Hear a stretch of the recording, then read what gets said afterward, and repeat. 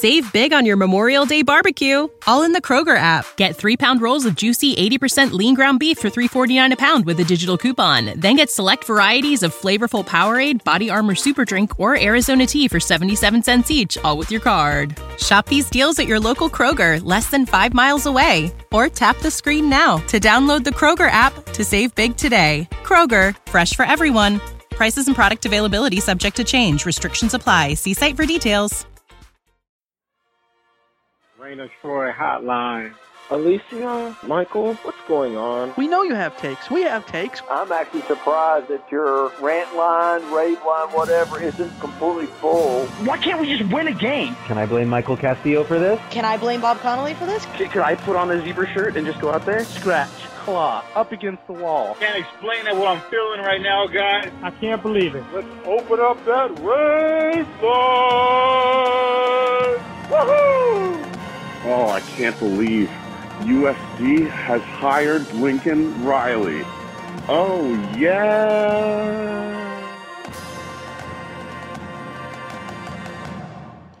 Hello, everybody. Welcome back to Rain of Troy Radio, episode 515, coming to you on Wednesday, October 25th. We're going to look ahead to Saturday's USC-Cal game. Trojans and the Bears locking horns in Strawberry Canyon for the final time on Saturday afternoon, 1 p.m. Pacific time on the Pac-12 network, the final telecast for USC on the Pac-12 network as well. As always, you can email us at reignoftroy@fanside.com. You can call us, 818-643-7227. Suck it, What's Brewing Show. Suck it, What's Brewing Show. Yeah. I'm your host, Mike Garcia, along with my co-host here in the Rain of Troy studio, and a little late on the trigger, Alicia Dertola. Hello, everybody. Hello. We are back at it for a good old preview of the Weekender. Where do you stand on Weekenders? You gonna miss the Weekender? I feel like the answer has to be yes, right? I mean, yes. So here's the thing. I am not one who has done the Weekender very often, so it doesn't necessarily hold nostalgia for me. What I will miss about the Weekender is like the prospect of not being able to do future Weekenders when I'm more in a position to do the Weekender. So that's what I would be mourning here, rather than, you know, the every year doing the Weekender. I haven't been able to do that. I've only been able to go, you know, I think only once really as a true Weekender, and then a couple times as as sort of just a media trip, which with sort of quick turnaround and not really the fanfare. So yeah, I miss what will not be down the line. Yeah, I've talked about this before, but I miss the ability to, I'm going to miss the ability to drive to games for SC. It's weird in California because a 6-hour drive is close for us, right? Yeah. Like, a 6-hour drive to Berkeley, 5.5 hours to Phoenix, to go to Tempe. Like, those are relatively easy drivable games. They seem easy, and yet that's just sort of like the normal. If you're on the East Coast, if you're in the Midwest, like that's just how far games are. SC's not going to have that anymore. Even when your they're faraway games in the Big Ten. Yeah, that's your faraway games in the East Coast. Yeah, exactly. So it's going to be a bummer, especially when so much of the student body goes up for the Weekender and comes down as well for Stanford and Cal. Like it is a bummer. I think Justin Wilcox this week, Cal's head coach, said that it's a disgrace that the Pac-12 has fallen apart, and he's right. Like, yeah, it sucks. These teams need to be together. They need to be together. And for all of Pat Hayden's faults, and even if it was probably a little bit of maybe a pointless swing and dick move for SC to put their foot down more than a decade ago at the beginning of the Pac-12 and say, no, SC needs to play Cal and Stanford every single year. I think that was in the right vein, right? It was in the right vein for what these teams are. Like, these teams should be together. These four universities should absolutely be together. Yeah, and it's a shame that in the shifting landscape of college football that couldn't remain the case even as USC went to the Big Ten. That it's a shame that wasn't able to stay in place. But you know, we've had the Pac-12 discussion a million times now. I just keep going back to like the Pac-12 killed itself because it mismanaged itself for so long, and it sucks for fans to have to live with the consequences of that in terms of the fan experience. But also the Pac-12 was mismanaged, and ultimately the woe is me is only going to sort of go so far. Noah in the chat said, would you guys go to the Cal game or wait to go to the Washington game? Like if you had the choice on the two? Well, I would say por qué no los dos. If you can only go to one, I think the Washington game will be more of a spectacle. But I always say, like, go to every game you can go to. If you can reasonably go to a game, go to every game. Every game is fun. The weather has turned now. The Saturday I think is going to be beautiful. Fall, the first like true fall weather Saturday. So yeah, absolutely. But those won't be the trips that SC has. They will be able to go and play Washington and Oregon, of course, in the Big Ten. And the schedule will it'll be different. It'll be exciting, but different going forward in the Big Ten. But one thing the Big Ten has that the Pac-12 really doesn't have as much. It's legal gambling states, because, Alicia, we got a new offer from DraftKings. They're running a new promotion that you won't want to miss. You can get new user benefits of place a $5 first bet and instantly claim $200 in bonus bets.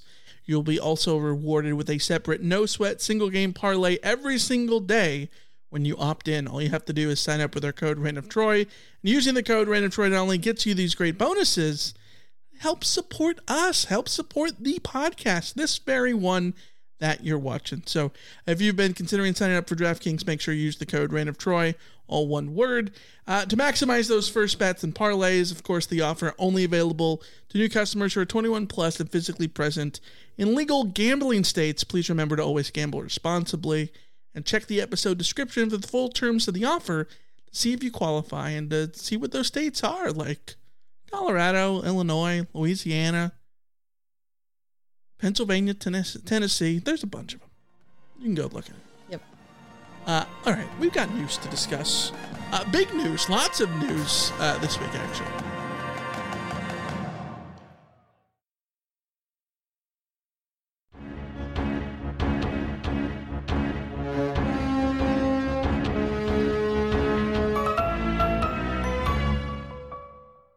All right, Lacey, we got to start with the health of USC's head coach, Lincoln Riley. He missed practice. It actually goes further than that. We had heard that he was under the weather last week, but nothing changed. Went to practice, coached the game on Saturday. USC loses to Utah. Monday is Trojans Live. He essentially calls in sick for Trojans Live. Tuesday, we find out that he's not at practice due to an illness, that he is homebound because of doctor's orders. Wednesday, today, as we record this, USC spokesperson revealed that he's been dealing with pneumonia. And he's back at practice on Wednesday, but he's been dealing with pneumonia. Yeah, which makes a lot of sense, because you get pneumonia when you are sick, and it develops into a sort of worse infection, and it knocks you out. And there was a lot of talk online that was really I don't know, to me, like, gross and irresponsible when it came out that Lincoln Riley was missing practice, as though, like, oh, he's interviewing for NFL jobs, and oh, he's quitting on USC, or all that kind of stuff. And it's like, it was obvious from the get-go that if a head coach is missing practice, and we knew that they were ill, and they're missing the Trojans Live appearance, and we knew that they were ill, like, that they are ill and that illness is significant because most coaches don't miss practice. They fight through. And that's probably why why Riley ended up more sick, because these people push themselves to their limits, and sometimes your body just says, no, not going to work. Yeah. So I think it's ultimately good that USC revealed what was wrong with him, because it just wasn't doing to just let that sort of sit out there. And the jokes were going to be made, but those jokes are from gross people who are just being gross. But it's good that Lincoln Riley is back at practice on Wednesday, because I think that indicates probably he should be able to coach on Saturday, which is definitely what you want. There was a lot of sort of speculation because Cliff Kingsbury was they were talking to compliance to figure out if he could get approved as an on-field assistant on a temporary basis. And what did that mean? Did that mean that USC was going to need an additional assistant for Saturday? Was Dennis Simmons going to have to take over as temporary head coach for a game? Was Cliff Kingsbury going to step in? All of this sort of speculation. But it seems like all of that was for nothing, because it looks like he is on the mend, and that's all you can ask for. You just have to hope that he's on the mend. And it's also a very good reminder to everyone that when someone is ill, don't make jokes about them being ill, just like sometimes people are ill. Yeah, this is one of those situations where, like, you don't want to see anyone get sick. Pneumonia is especially one where, like, I'm famously not a doctor, but like pneumonia is one of those things that, usually ends up happening over time, and it's scary, and everyone who's had pneumonia talks about how awful it is and all those things. We've now heard from people who are like, when I got pneumonia, it knocked me out. I was done. Yeah. It's like, The thing that drives me nuts are the conspiracy theory stuff on Twitter. The people running with it from a certain state that has a panhandle on it, that this is exactly what we saw before, and this is, it sounds like he's out doing the like you said, the NFL interview stuff, and he's soft for missing all these practices and all this stuff. Oh, he's ducking another media event. Like, this is just what he does. And it drives me nuts because you don't know what the illness is.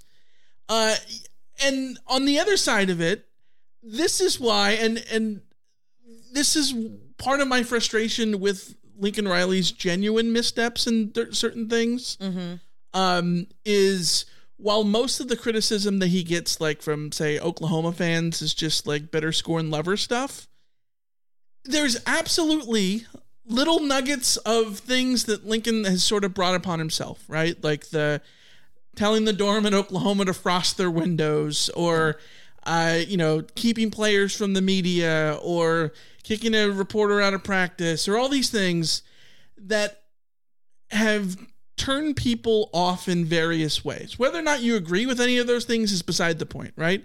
They've given reasons for people to be upset, right? And for people to doubt him. And when you add that onto the chauffeur fraud that Oklahoma fans have around SC and Lincoln Riley, it just makes the whole situation ripe for people who have an axe to grind to create this weird narrative about all these things, when there's a totally innocuous explanation for this, which is he had pneumonia. Like, maybe it's bad timing with the Utah game. Well, it was bad timing. He can't choose when you get pneumonia. You know what I mean? Well, that's the thing. I think the thing that's frustrating about the USC, I hesitate to use the word scandals, but like, when USC has, like, when the snowball is building, the panic or the craziness, all of that kind of stuff. The thing that has always frustrated me about USC is like, okay, there's a category of things that are just going to create fodder for people to grind their axe against you.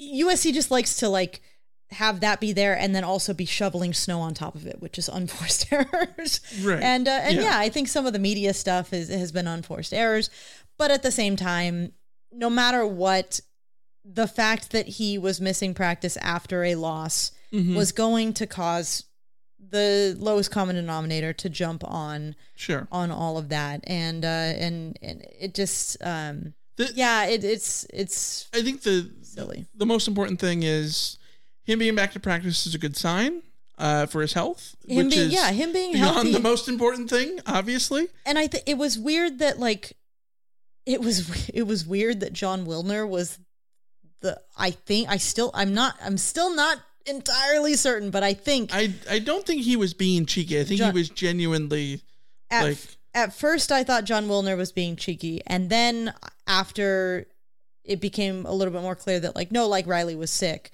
The Wilner tweet, the sort of voice of reason, when it's John Wilner out there saying guys, given the circumstances, don't make light of Lincoln Riley having a health issue that is serious enough for him to miss practices. At this point, at least it's just pneumonia. But Wilner's point stands. USC had an assistant coach who passed away from a serious illness. Yeah. UCLA had an assistant coach pass away from a serious illness. Mike Leach suddenly passed away. We've seen Jerry Kill has had a serious illness, and people use this against Urban Meyer in a way that I find very gross. But Urban Meyer's health issues in the past have been things that I think it's weird that people use them as a sign of anything other than these men are in super, super high stress situations, and we have to remember that they are also vulnerable to the same illnesses that come around, and you're just better off not making light of it.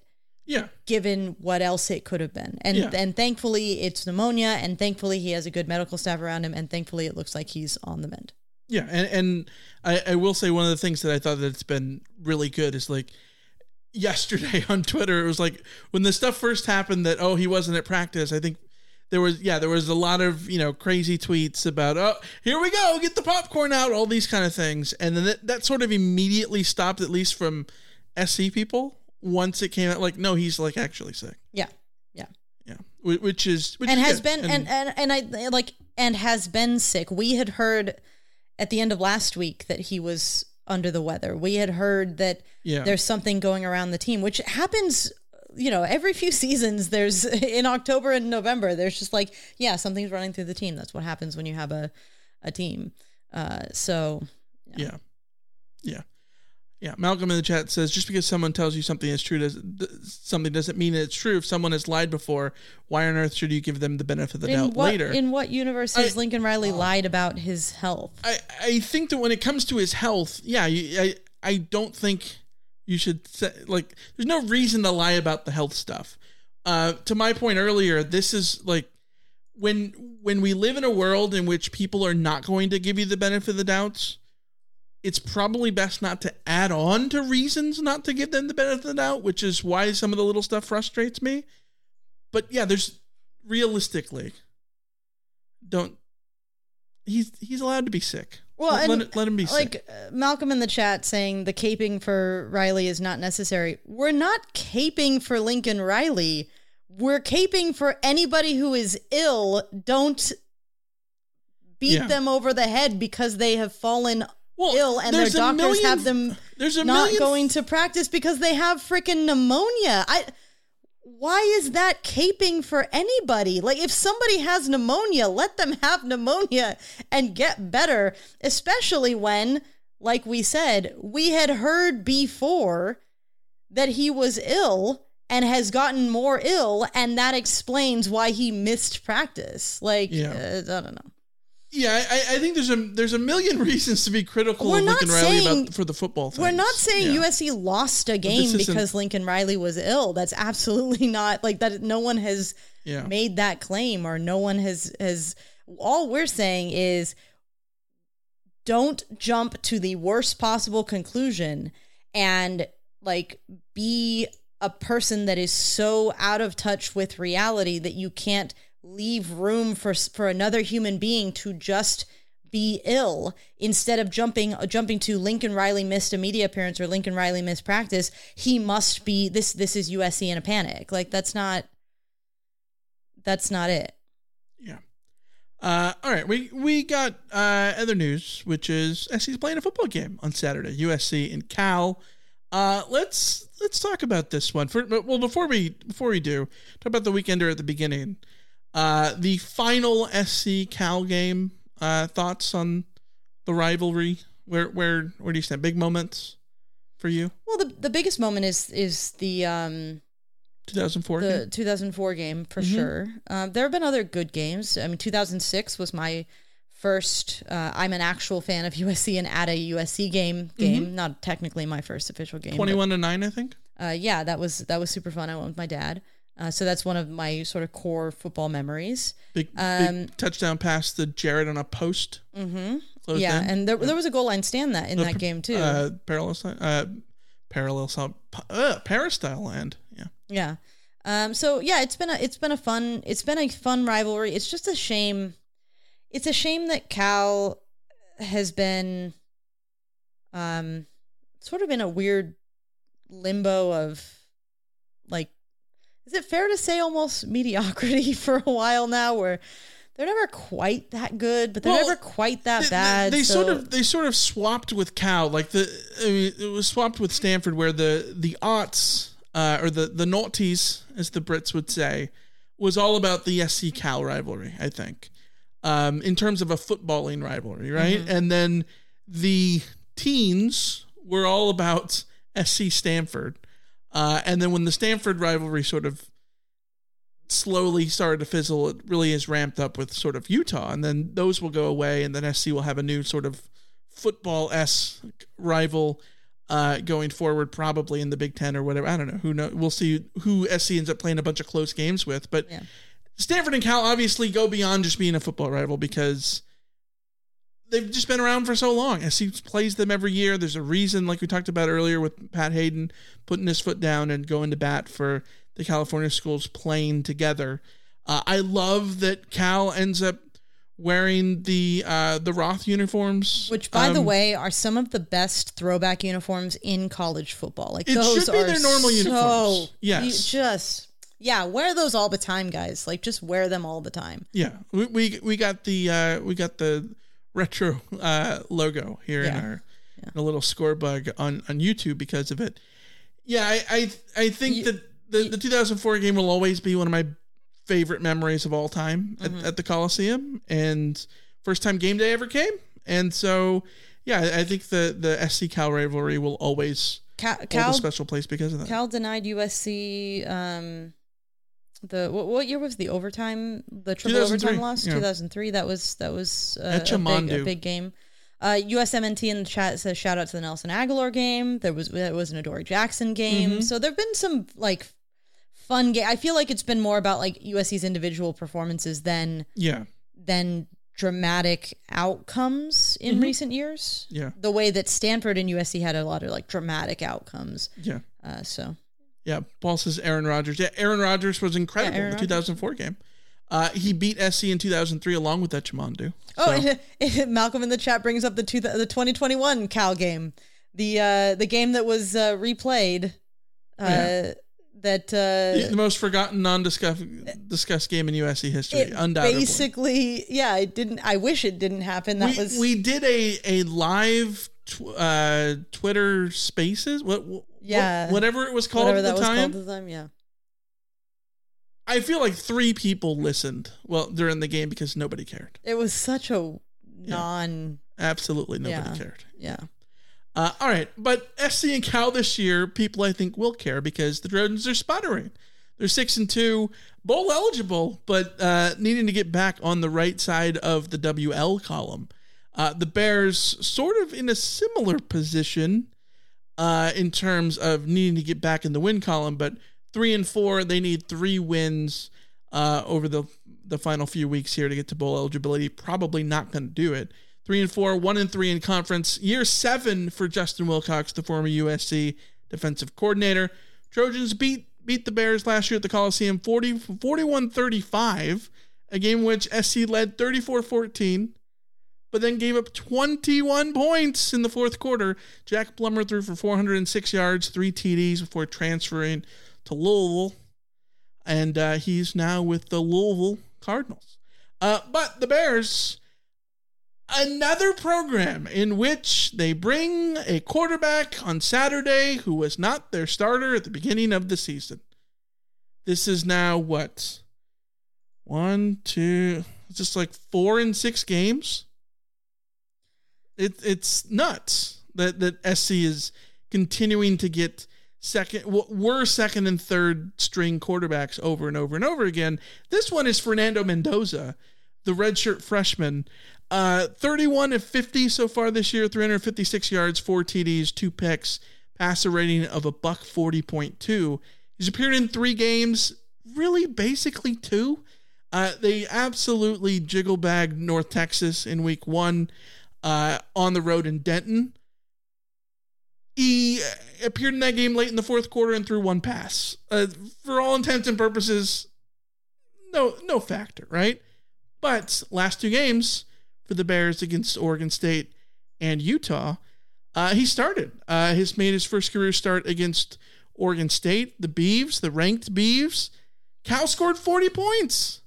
Their best outing on offense of the season for the 2-star quarterback out of Miami. So who knows what he can do for this Bears offense. Jaden Ott, sort of the heart of the Bears offense. He leads them with 603 rushing yards, 5 TDs. He had 2 catches for 48 through the air against Utah. Wide receiver core, dude's pretty balanced. Not one singular guy to keep an eye on. Jeremiah Hunter, Taj Davis, Tron Grinzel, all over 200 yards. And then at tight end, Zach Endries is the guy to keep an eye on. 13 catches, $185, and a TD so far on the season for Endries. Your thoughts on Cal's offense? Yeah, the quarterback situation is interesting. They really didn't feel like they had an offensive identity, and then they made the switch to Mendoza. And it's funny because he's lost the last 2 games, but Cal has been competitive in both of those games against ranked teams, certainly in a way you wouldn't have expected. The Utah score looks worse than it actually was. That game was very close going into the fourth quarter. It was 10. They were down 10 points going into the fourth quarter, and then Utah pulled away. They couldn't really get their offense going, but as USC found out, like Utah's defense is holding down most of the offenses that they play, so that's not necessarily something to be shocked about. But at the same time, their offense is nothing spectacular.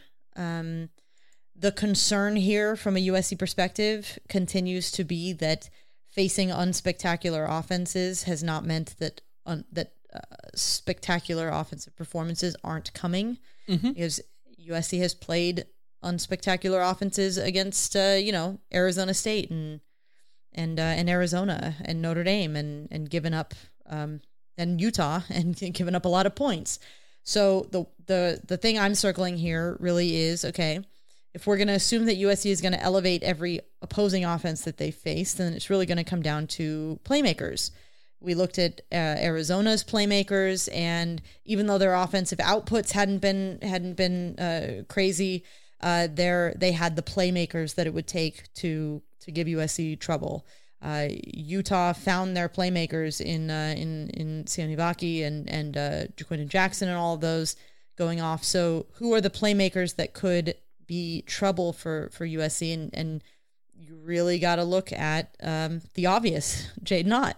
Jaden Ott's a very, very, very good running back who can do damage if you let him. And I think the thing that Utah did very well against this Cal team is they didn't really let Cal get Jaden Ott going.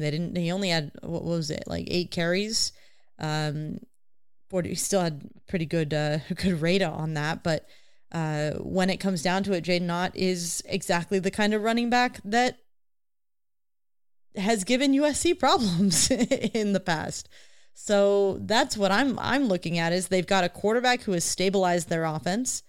Maybe not spectacular, but stabilized offense against a USC defense that is what it is. I mean, just look at the numbers on the screen. Like, USC's defense is a mess. It's really a mess, and opposing teams will take advantage of that if you give them. So, yeah, it's one of these things where, like, you look at it and you go, well, yeah, Cal's offense, not overly scary or anything. I mean, they've had their moments, I guess, but like, this isn't Washington. This isn't Oregon. This isn't Colorado. This isn't, I guess it's not Utah, right? Like, you know what I mean? But maybe it is, which is the scary part for SC, because SC has been susceptible to everybody. Well, USC everybody might have, save for Nevada, really. USC might put, as Malcolm in the chat says, might put Jaden Ott on a wheel route, and what is USC gonna do? I don't know. This should not be an offense that worries USC, except the reality of what USC's defense is tells us otherwise. Yeah. Let's get to the other side of the ball. USC's offense going up against Cal's defense. Alicia, I wrote in our little rundown, this might be Justin Wilcox's worst defense at Cal. It sure looks like it. Like, what has Justin Wilcox been at Cal? It's been known for at first being a very good defense, and then slowly but surely, like the veryness of that defense is went from being a very, very good defense to a very good defense to a good defense to a defense, and now it's sort of Cal's version of the 2022 USC defense. They rely on forcing turnovers. 14th in FBS in forcing turnovers. They forced exactly 14, but 10 of those 14 came in the first 3 weeks of the season against North Texas, Auburn, and FCS Idaho. In Pac-12 play, Cal has only forced 4 turnovers in 4 games. They're 8th in the conference in conference play in that category, and as a team, 10th out of the 12 teams in turnover margin within conference play. So they're not forcing turnovers, and what is the results? Cal has allowed ASU's highest yards per play average of the season, 6.10, and we know that ASU might have the worst offense in the league. Washington's highest yards per play average within conference play came against Cal's defense, 8.53 yards per play. Utah's highest per play average of the season at the time, pre-USC, pre-Alex Grinch, was 5.93 against Cal 2 weeks ago. So Cal's defense is sort of the ideal defense to bounce back against, because that's what's happened for everybody else that's played them. That's why they ranked 99th in passing defense, 110th in scoring defense, 113th in points per drive, 118th in defensive passer rating, 124th in sacks, 128th in red zone defense, and 130th in tackles for loss. The tackles for loss thing, I think, is wild. I'm going to talk about this more, spoiler alert, in the segment coming up, but 11 of their 23 tackles for loss came in the first 2 weeks of the year. Since then, they have not had more than 3 tackles for loss in a game. Yeah. For all of SC's defensive issues, they're at least forcing negative plays. Cal's not forcing negative plays either, and it's absolutely brutal. And like you look at the singular players. Jacob Sermon, supposed to be the star of this defense coming into the year, out for the season. He was second on the team with 49 tackles and 3 tackles for loss, led the team in tackles for loss. He's being replaced by Blake Anzalatos at inside linebacker, but Caleb Elarmzor, sort of their best player on defense, 65 tackles, for pass breakups. But outside of that, not a lot of dudes with havoc plays. Yeah, and you have to wonder if this is year 7 under Wilcox, right? If this is the drain of that program just being so, I mean, they're essentially underfunded. I don't think they have the ability to recruit particularly well. We know that Wilcox had some good defenses earlier on in his tenure, but after a while, if you can't restock your roster and you're in a position where you will lose players on your roster to the transfer portal and not really be able to replace them with quality, you're just going to end up in a position where no matter what, you don't have the athletes on the field. And that might just be where Cal's at. That might just be where they're at. And it's sad to see. But the good news for USC is that USC's offense is in a position where they've had, I think, 3 subpar games.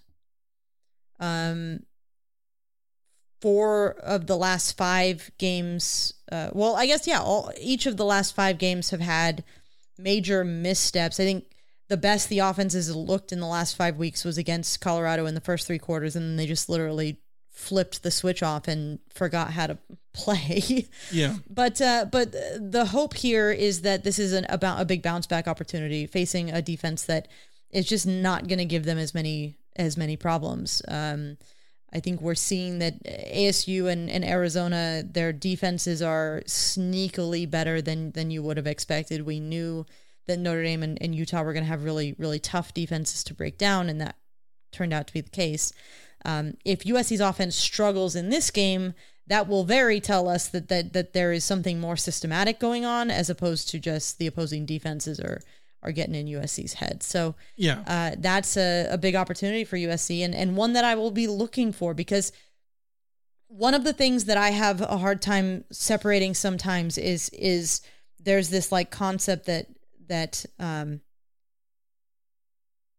is what looks like just struggling because you're going up against a good defense and not being able to break them down. And you should be able to break them down, but it's also it's just difficult. What looks like sloppiness or being discombobulated or whatever could just be a function of the defense getting the better of you. And in this case, if USC is sloppy and discombobulated, you can't just blame it on, well, the opposing defense is doing the things that are causing you to be out of rhythm. If you're out of rhythm against Cal, it's because you just do not have rhythm. And that is a much, much, much bigger concern for me.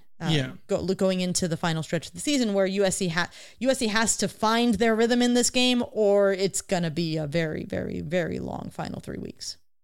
Yeah, this is absolutely the matchup where you would hope that SC is able to sort of bounce back on offense, because of all those things I mentioned earlier and that you just mentioned now. Like, this is not the Arizona defense that we've learned is very good. It's not the front lines of Notre Dame and Utah. Like, it's a lot more similar to Colorado's defense. Better against the run than Colorado. This is a middle of the road rush defense. And maybe that will end up being a factor because we know that SC struggled against Colorado, but SC against Colorado had 41 points in the first 40 minutes of that game, right? So if SC is able to get back on that side of things and score points, I think it's going to help, because one of the things that we talked about all offseason, looking at the schedule and before the season, was that the Cal game was going to be the big scary trap game. Right? Trap game. If there ever was a trap game, this is the trap game. Yes, because it's after Notre Dame and Utah, and it's before the final gauntlet of Washington, Oregon, and UCLA. And it's on the road. And it's a daytime in sleepy Berkeley, and SC has looked sleepy in a afternoon game there many a time. I'm trying to think about it. The only time I think SC has not looked bad during the daytime against Cal that I can remember is 2013. Every other time, like, has been weird. That 2017 game was brutal to watch. The 2005 team with, all those dudes. The only game in which Reggie Bush, by the way, wore the full 3-bar bull face mask, which is wild. Go look it up if you don't believe me. That's a random. Yeah, it's like random. Like, is that Michael Vick at tailback? Who's this dude? No. But that was a game that SC needed Leinart to run into scores, right? Like, it wasn't the complete dominance that they had against other teams. It's a place where SC struggles. Look at the 2015 game, right? So I think there's a lot of reasons to doubt the Cal game because of all those things. I do not think it's a trap game anymore because SC is in a situation where it can't be. You can't overlook Cal anymore because you are on the heels of two losses. If anything, it's a game that sort of proves that SC is in an unstoppable spiral. If they come out here, lay an egg, and look bad and get beat by Cal, then yes, it's an unstoppable spiral and the season's gone to hell and all those things. I wouldn't doubt that that's on the table, but I think the more realistic thing, the more I just look at this, like, Cal's defense just looks like somebody sort of just what the doctor ordered for SC's offense. If they can rally back from the heartbreaking defeat of Utah, don't let Utah beat them twice kind of deal, like emotionally. Cal, what they used to be, would have been a significantly bigger trap in the sense of if USC had to go against another defense that was gonna really have the potential to shut them down completely, like, then you start to really doubt everything, like, in the fundamental portion. But no, this Cal team, this should be something for USC to get their groove back and at least show that maybe they have a chance in these last 3 games. It's just that it's hard to even predict that necessarily because USC has had so many a string of shaky performances even before the losses. They can't afford to do those same things. And considering what happened last year against Cal at the Coliseum, it's a prime example of how you can't afford to always overlook this same opponent and let your defense keep them in the game the whole way. I don't know. I want to say it's not a trap game, but realistically, it's still it's like, I get what you're saying in terms of like USC can't let it be a trap game. Yeah, but realistically, it's still more so. It's not a trap game because like you can't overlook Cal when you're coming off of 2 losses. Like you can't just look forward to Washington anymore because you need to win this one. Like It's a completely sort of different situation in that sense. It's almost like the thing is, even if you pull off an upset against Washington at the Coliseum, if you lost to Cal, it doesn't matter. You sort of make the final 3 games of this. Well, the other 2 games, because UCLA is a rivalry game, it's always going to matter. But you sort of make that a bit irrelevant. USC talked this week. I know Dennis Simmons, while he was filling in for Lincoln Riley, talked about how USC is still 4-1 in the Pac-12. USC is still very alive in the Pac-12 title race. And if they want that to remain the case, then take care of business against the Pac-12 opponents that you need to take care of business against. Right. Which would be Cal. Which would be, Ilium in the chat said that, all the signs point to SC being able to take care of business this week and are expecting a 2-point game one way or the other anyways. That I'm with you. Yes. I think that because looking at everything, your brain should say, SC should be able to handle this. And it shouldn't be a trap game in that sense. Like, I don't think they should no-show this game. I'm rather confident that the offense will not no-show the game. Yeah.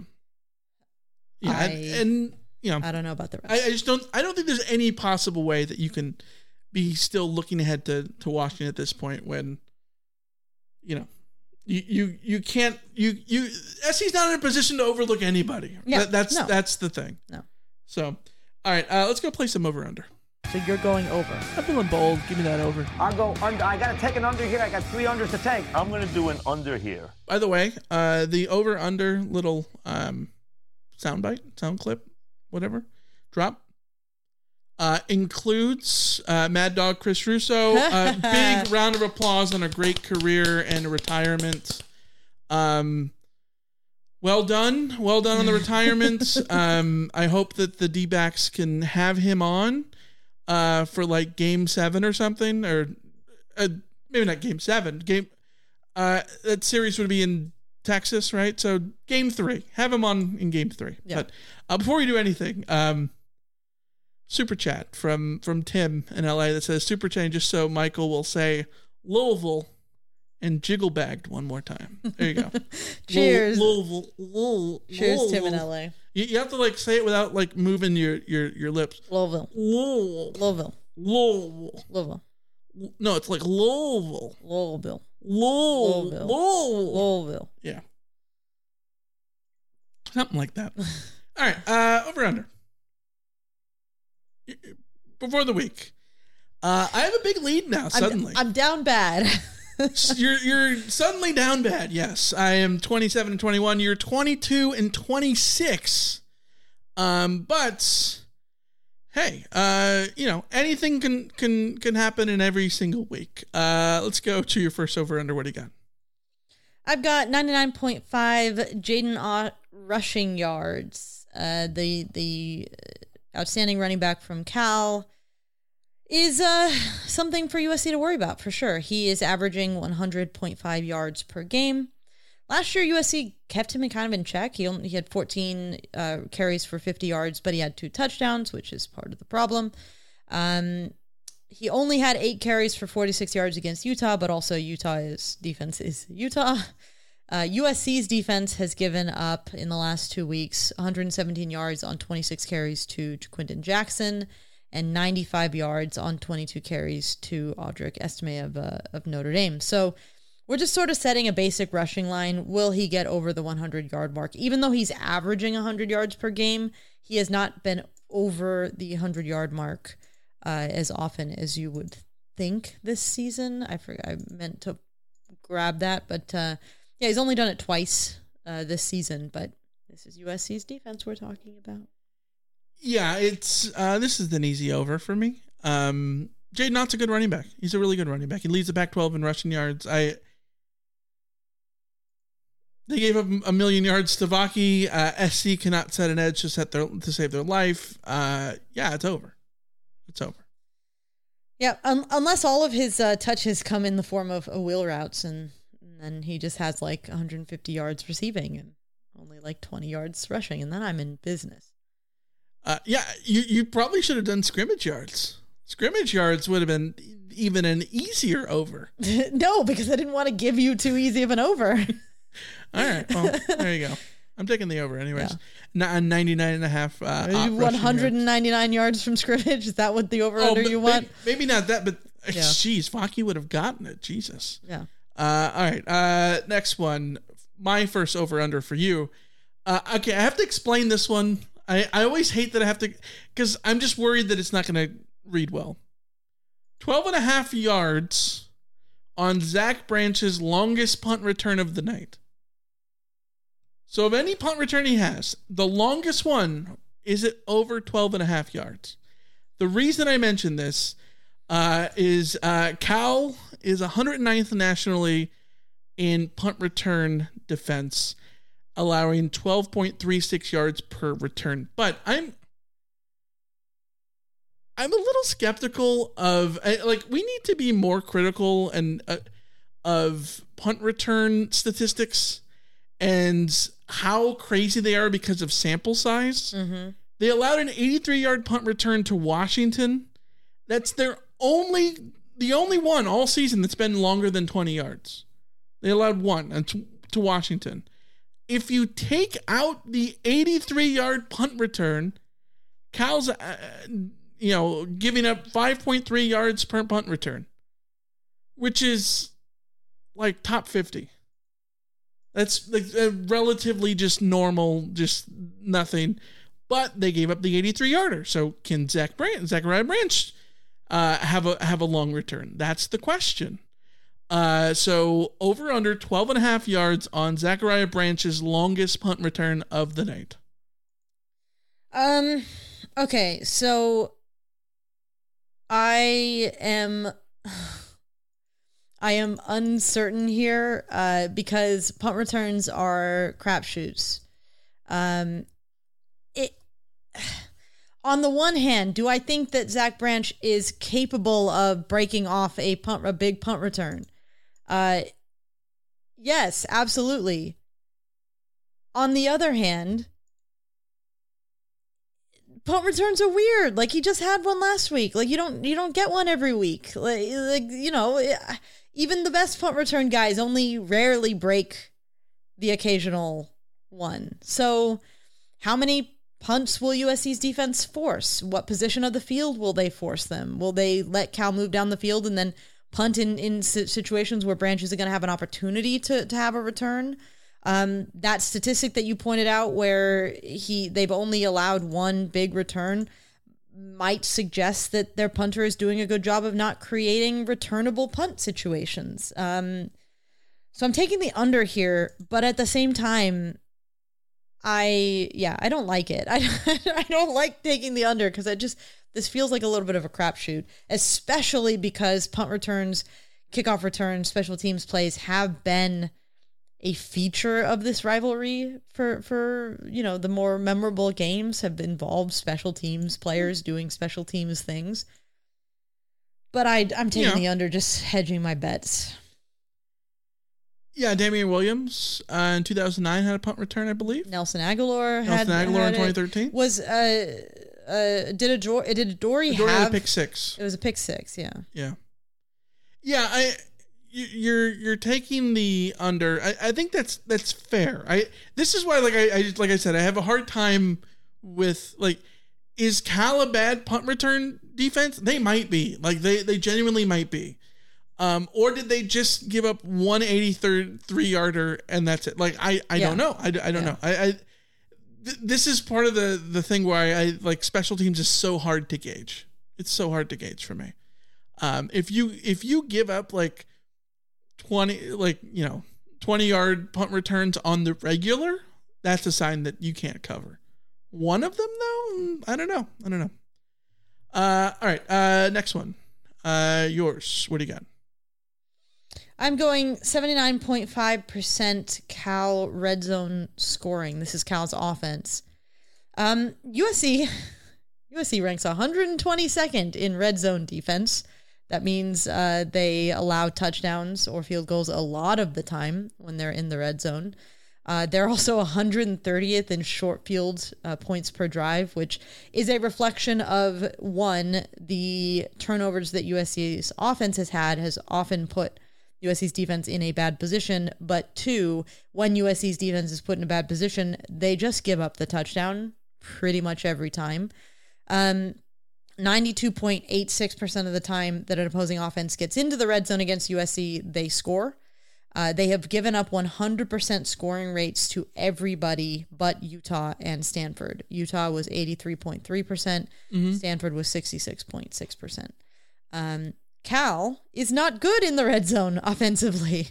They're only scoring 75.86% of the time that they get into the red zone, with touchdowns 62.07% of the time. They rank 109th nationally in red zone offense. So movable force, meet... We're talking object. Total scoring, not TDs. Right? This is scoring percentage. This is not touchdown scoring percentage. This is scoring percentage. So field goals in the red zone counts as still 100. If you went 3 of 3 with all 3 field goals, it's still 100%. Mm-hmm. That makes it over for me. I have a hard time predicting red zone turnover or goal line stand or end of game that's going to change it. Or, you know what I mean? Those things are hard to predict. So I will take the over And again, if they get the over and not be perfect, they'd have to go 4 of 5. Yeah. Still, they're more likely to go perfect than not. I mean, they could miss a field goal. Give me the over. Give me the over either way. Let's go to my next one, which is over under 3.5 Cal tackles for loss. I talked about this earlier. Cal dead last in FBS tackles for loss with 13. 11 of those came in week 1 against North Texas on the road in Denton. And then the following week, I think it was 6 at Denton and 5 against Auburn, or maybe vice versa, whatever it was. 11 of the 23 came in the first 2 weeks. Haven't had more than 3 in a game since. Their 2.75 tackles for loss game average is 6.5 tackles per loss, fewer per game than USC's. SC leads the conference over at 9. SC is allowing 4 tackles for loss per game in Pac-12 play, which is second only to Oregon. That's good. SC limits those, but 11 at Notre Dame. Ilium in the chat pointed out earlier when I mentioned the thing that, like, didn't Notre Dame have the issue of, weren't they? They weren't getting tackles for loss. They weren't getting havoc plays going into the USC game. Yes, and I just pulled up the thing here, our rundown from back then. We archive all our rundowns now, which is great for this. Notre Dame had ranked 120th nationally in tackles for loss at 4. They were averaging 4.29 coming into the SC game, and they had 11. So here we are, back with the tackle for loss against thing. 3.5. Cal's not had more than 3 since week 2. Can they do it against SC? 3.5. So the difference between Cal and Notre Dame is that Notre Dame was a defense that, by every other statistical measure, was very, very effective. And we knew that their defensive front was good. And they just weren't going crazy in that particular statistical category. But it wasn't like a red flag that they are incapable of. They don't have the bodies there. They don't have the guys up front to get the job done, to win the battle in the trenches, is what I'm trying to say. Notre Dame was winning the battle in the trenches in other games. That's not why they were low on the tackle for loss numbers. Moreover, they had 5, they had more than 3 tackles for loss in most of their games going into the USC game. They just weren't sort of going crazy. So that is not the case with Cal. Cal is a team that is not getting tackles for loss because their defense across the board is ineffective. They are not a defense that has anything else going for them, and that suddenly one day their defensive line is going to turn it up against an offensive line that's in a little bit more unsettled. And USC also has the advantage of having been unsettled by Notre Dame, having adjusted to a lot of those issues, having had a response, personnel changes, and a notable they shuffled the line, they moved people around, and to my eye, it worked against Utah in the sense of they were holding their own in the areas that they weren't holding their own against Notre Dame. Against the 4-man front, they were taking care of business. Yeah. So I'm going to assume that they're going to continue on that trajectory against this Cal team. I'm taking the under here. Cal's defense is just not it. Okay. I think that the personnel changes, I think, are a step in the right direction. At least until they're proven that they're not. And then the other thing, last week we talked about it. SC was very preventative against having negative plays with a lot of screens. The screens sort of prevented the offensive line from having to do the bulk of the work. If that's still part of the game plan going forward, that's going to probably lower the number of tackles for loss. Though, of course, a screen could get blown up for a tackle for loss too. So Yeah. It could happen either way. Let's go to your last over-under. What do you got? All right. This is a little weird. But all right. I was thinking about USC's wide receivers, and I wanted to do an over-under about USC's wide receivers. And I was sort of looking at some of the wide receiver stuff. And I looked at last year's Cal game, and I noticed something that I was like, I wonder what the trend here for USC is. So I'm going with 2.5 USC wide receivers with 5 or more catches. In part because last year, Michael Jackson III, Taj Washington, Terrell Bynum each had 5 catches. There were many receivers who were getting a lot of work. And I looked at USC this year at what the catch numbers for USC's receivers this year were. And it has not been distributed in that kind of quantity at any point this season. Mm-hmm. USC has not had a game where 3 receivers had 5 catches or more in that game. They've come close a couple of times with guys, 2 5s and a 4. Yeah. But they haven't really established the receiving core in that sense of we're going to go to our core guys. And it's one of the things that I kind of wish they would do. One of the things that frustrated me just looking at the stat sheet doesn't necessarily, I'm not trying to put too much on looking at a box score because you can get trapped in that. But I was looking at it and I thought to myself, like, I wish USC got the ball to Brendan Rice more. Just like not on one of those stupid little bubble screens, but like just get the ball, like see what Brendan Rice can do. Yeah. I want to see them do that with, like, if they just decided, okay, today Taj Washington, Brendan Rice, and Mario Williams, or Dorian Singer, or Michael Jackson III, for all I care. We're just gonna like have our core guys be our core guys and see what that could do. So I picked a weird over under. Let's see. This is the easiest under that we've had all year. I love the thought you've put into it. I get it. I know you're down. You got to take big swings. I'm not going to sit here and make a mustard shout here, but it's like borderline mustard shout. This is under. This is under. All right.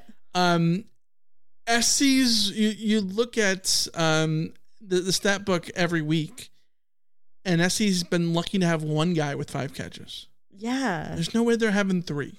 I know, but the distribution is so widespread that I struggle to see any world in which this hits. By the way, if this hits, theoretically it would be good. I don't know if it would, though. Because if this hits, that might mean that the game has gone to hell and they're trying to make things up completely through the air.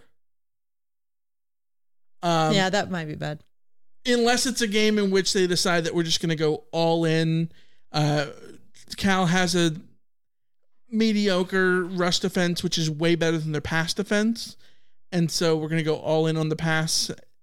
That's the only sort of scenario in which this hits, but I can't see it. This is an under for me. Let's go to my last one, which is over under 8.5 Marshawn Lloyd carries. I know what you want this to be. I know what everyone in the chat wants this to be. I know what everybody wants this to be. But is it over or under 8.5? He was averaging 14 carries per game during the 3-game stretch against ASU, Colorado, and Arizona.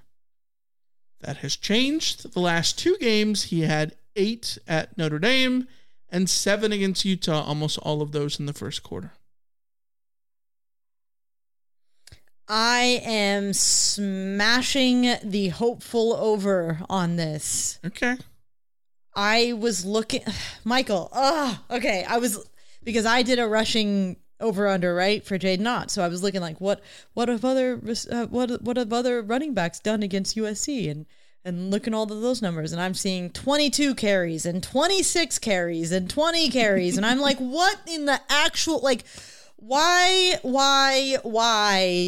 why are we still in a state where I'm my favorite running back of all time ever, whatever hyperbole I want to use, can't just get the rock? I choose not to run. Just give him the rock. I'm this is completely counterintuitive because you're right. All of the other statistics have told us that that they are just choosing not to run, and that's just, whatever. But my God, just give this man 15 meaningful carries. Give him 15 meaningful carries in a game and see what he does with it. For the love of God.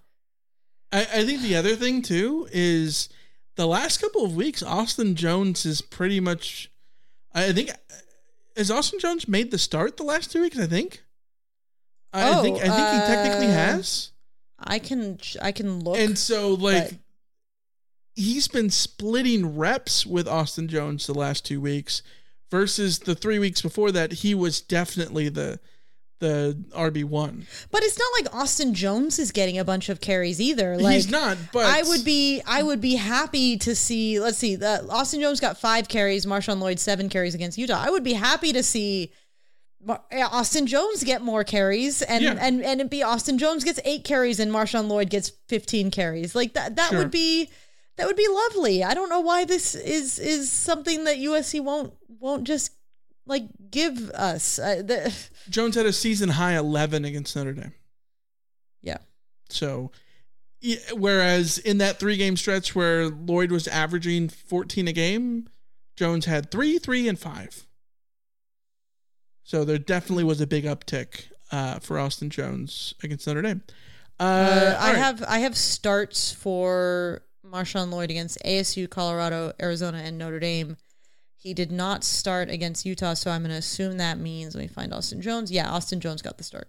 Yeah. All right, let's get to our good old predicciones. Is that the word? I don't know. We're rolling with that. We're You just speak pretending. way more Spanish than I do. Sí, porque bienvenidos. I don't know what reign of Detroit. I went to lunch today with my mom and a family friend, and we went to a Mexican restaurant, and the family friend was ordering everything. It's one of those counter places, and the family friend was ordering everything in Spanish. So then when it came to me to order, the woman behind the counter was expecting me to also speak Spanish, and I just went I want the chillerana burrito, like the gringa that I am. And then she responds to me in Spanish, blah, blah, blah, blah, blah, about, and my Spanish is terrible, but I can understand after a minor delay when somebody is asking me, do you want the sauce and the cheese and the cheese on top? Do you want the wet burrito and etc. And you ordered it seco, I hope. No, I took a moment to go that's what she's asking me. And then I said, yes. And my family friend looked at me and went see? I was like, Ay, Dios mío, híjole, güey. Yeah. Hey, válgame Dios. All right, predictions. The Vegas spread.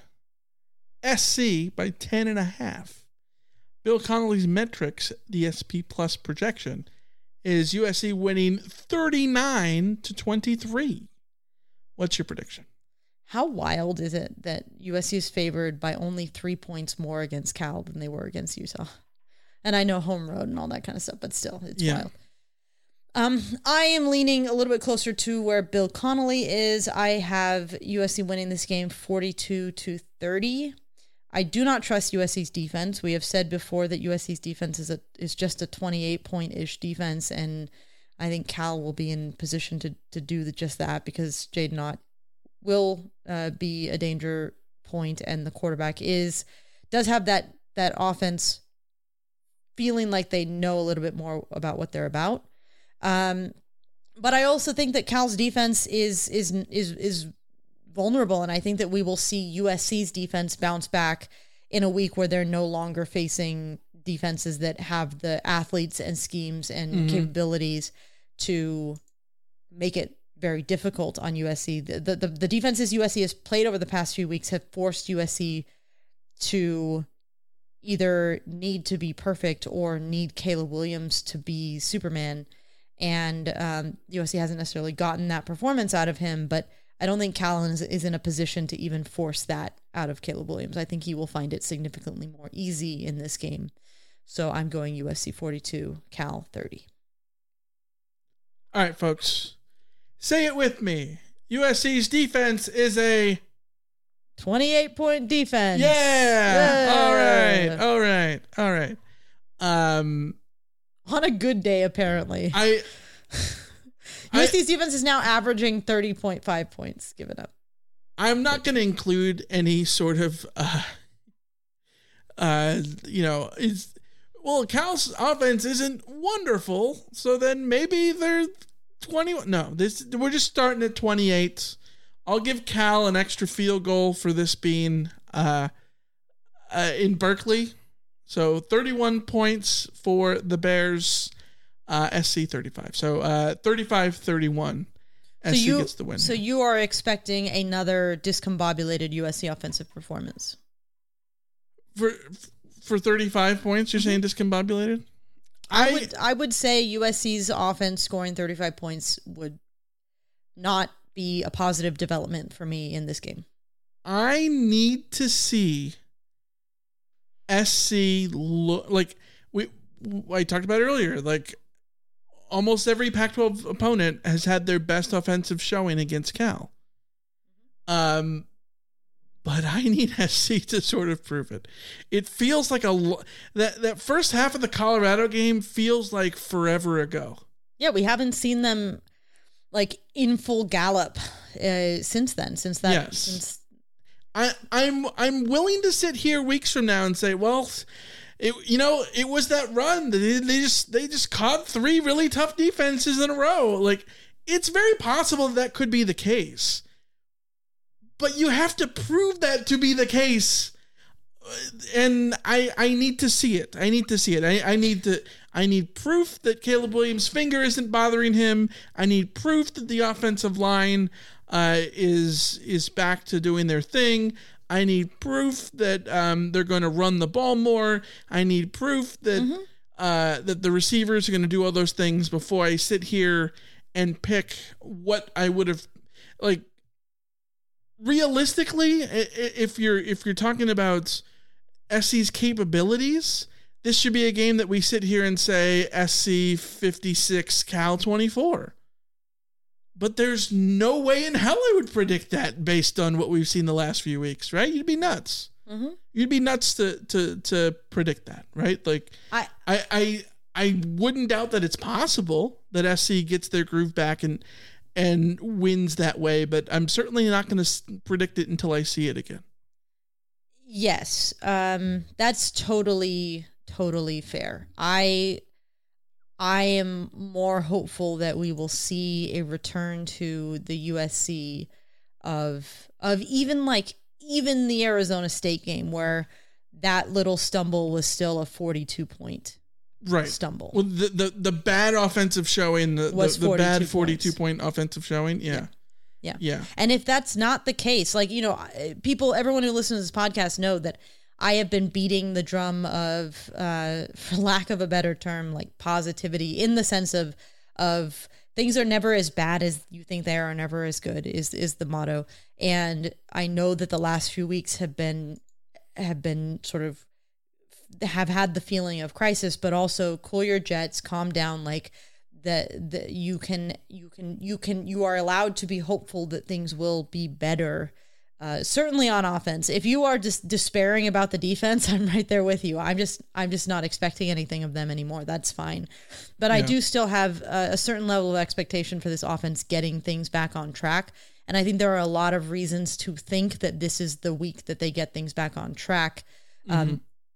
Given what we can look at in the past few weeks and sort of get a better big picture understanding of what it was that was causing USC's offense to go off the rails. Yeah, we got a bunch of predictions in the chat. Rama says 42-21 SC.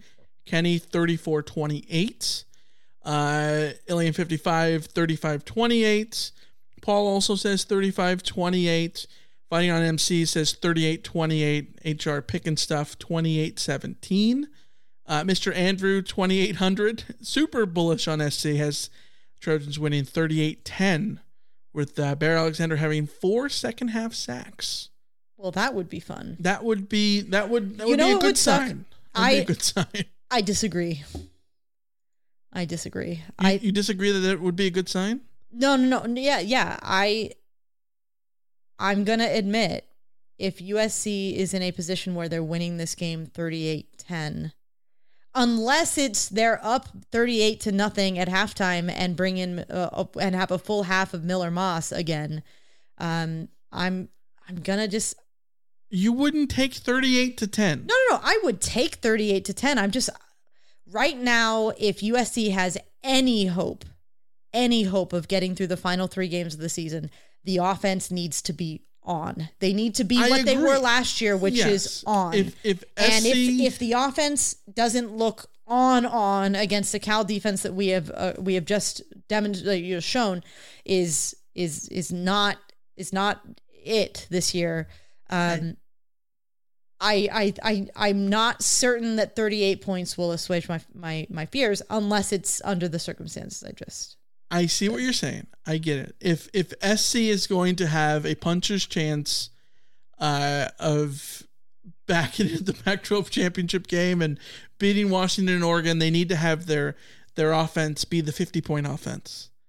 And in that sense, yes, I agree with you. The flip side is they scored 20 points in South Bend, and in part because they got a big punt return. They scored 32 points last week, again, in part because they got a pick 6 and a big punt return. They went 50 minutes in the middle of the game in which they did not score an offensive touchdown. They put up more yards and more yards per play than anyone has done against that Utah defense this year. Yes.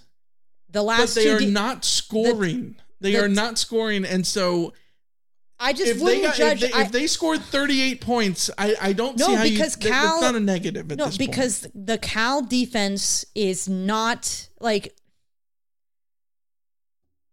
Utah and Notre Dame are top 10 defenses in college football right now. I get it. The Cal defense is not in that. The Cal defense is as bad as USC's defense. Worse even than USC's defense. That's fair. That's all I'm like. But I also you got it.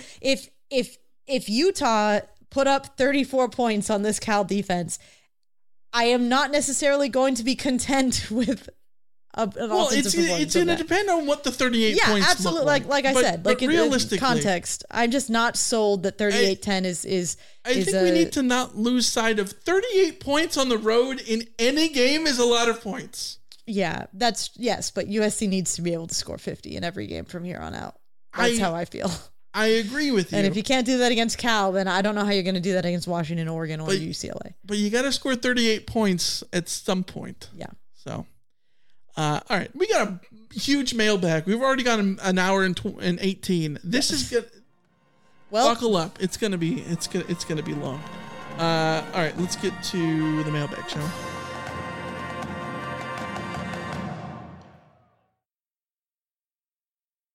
You've got mail. All right, let's start with a YouTube comment we got in the last video after the episode. Alicia, what you fail to understand is that Lincoln Riley does not and will not change his coaching style.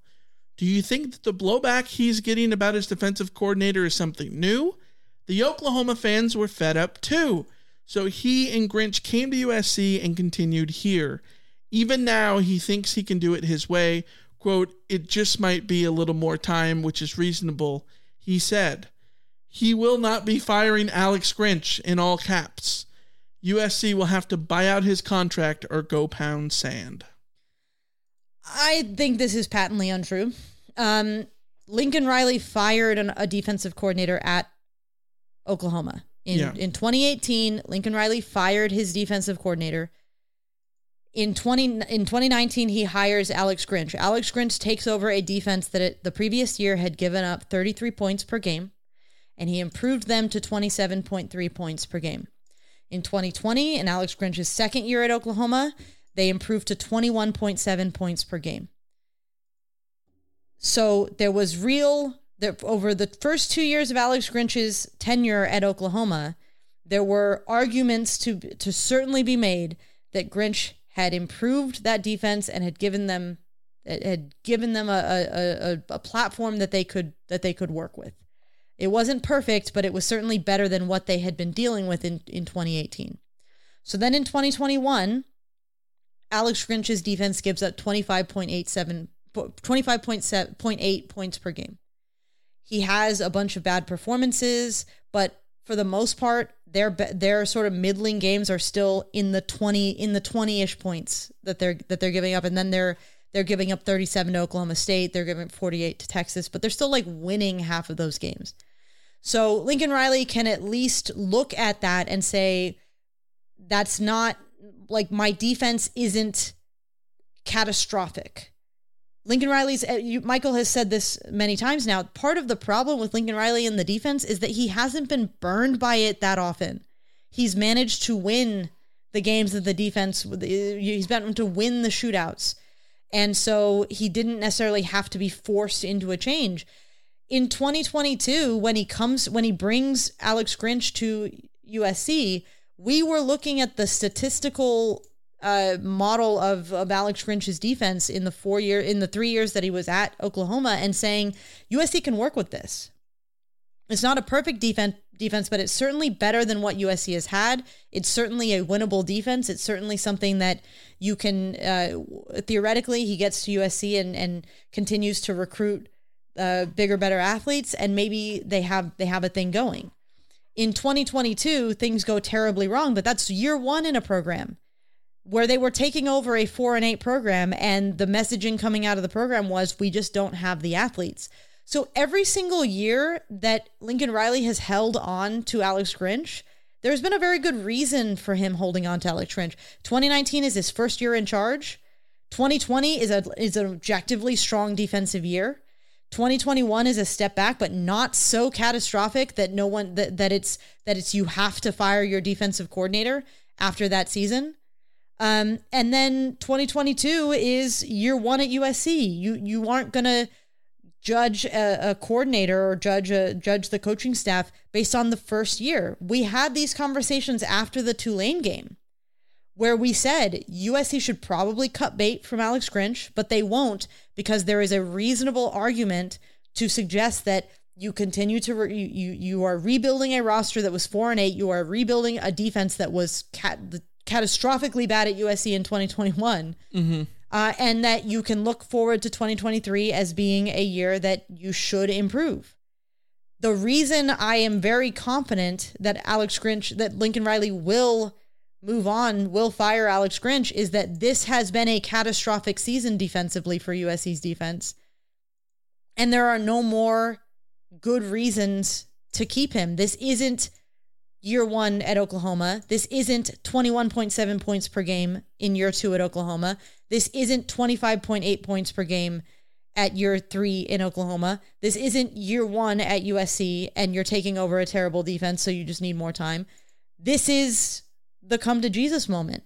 To suggest that Lincoln Riley has sat back while Alex Grinch's defense have given up 30 points a game for the last 5 years is patently false. That is not actually what was happening with the defense at Oklahoma. That is not actually what has been happening with this tenure.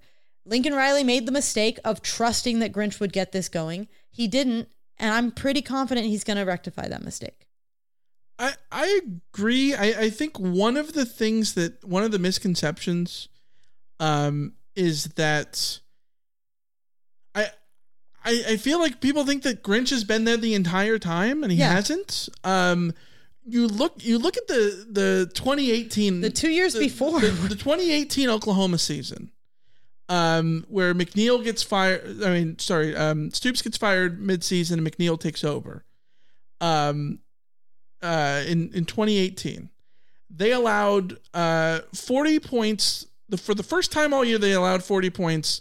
Was in Red River. They allowed 48 in a loss. And they lost. And they fired Stoops him. gets fired, right? Mid-season in 2018. They respond that season by giving up 46 to Texas Tech, 47 to Oklahoma State, 40 to Kansas, 56 to West Virginia, and 45 to Alabama in the Orange Bowl. Okay, so that's how bad it was in 2018 after the Mike Stoops firing, okay? So then 2019, Grinch comes in. How many times did they allow 40 points in 2019? Twice. The only two losses of the season. The 48-41 to Kansas State on the road, and that's the only regular season loss. And then the 63 points to the greatest college offense ever assembled against LSU, which is bad. 63 points is horrible. Yeah. Yes. It's also the greatest offense ever assembled, and it's Alex Grinch's first year, like you said. Mm-hmm. Okay, so 2020, how many times did they give up 40 points all season? Once. In Red River, they won 53-45. In that season, they start out by shutting out Southwest Missouri State, FCS school, but then give up 38, 37, and 45 right out of the gate. 2 losses, and then they win Red River in a squeaker 53-45. So yes, the defense looks bad. From that point on for the rest of the season in 2020, the defense, just like looking at ballpark scores and whatnot, is fine. Yeah. 14, 28, Texas 9, Tech 13, to 14, 28, 21, 20. Oklahoma State to 13, Baylor to 14, Iowa State to 21, Florida to 20.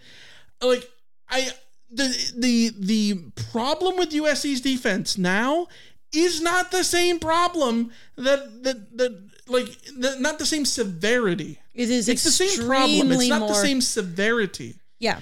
This SC defense, in terms of yards per play and the explosive plays that they're allowing, the scoring and all that stuff, pales in comparison to what Grinch was doing in Oklahoma. It's not the same thing.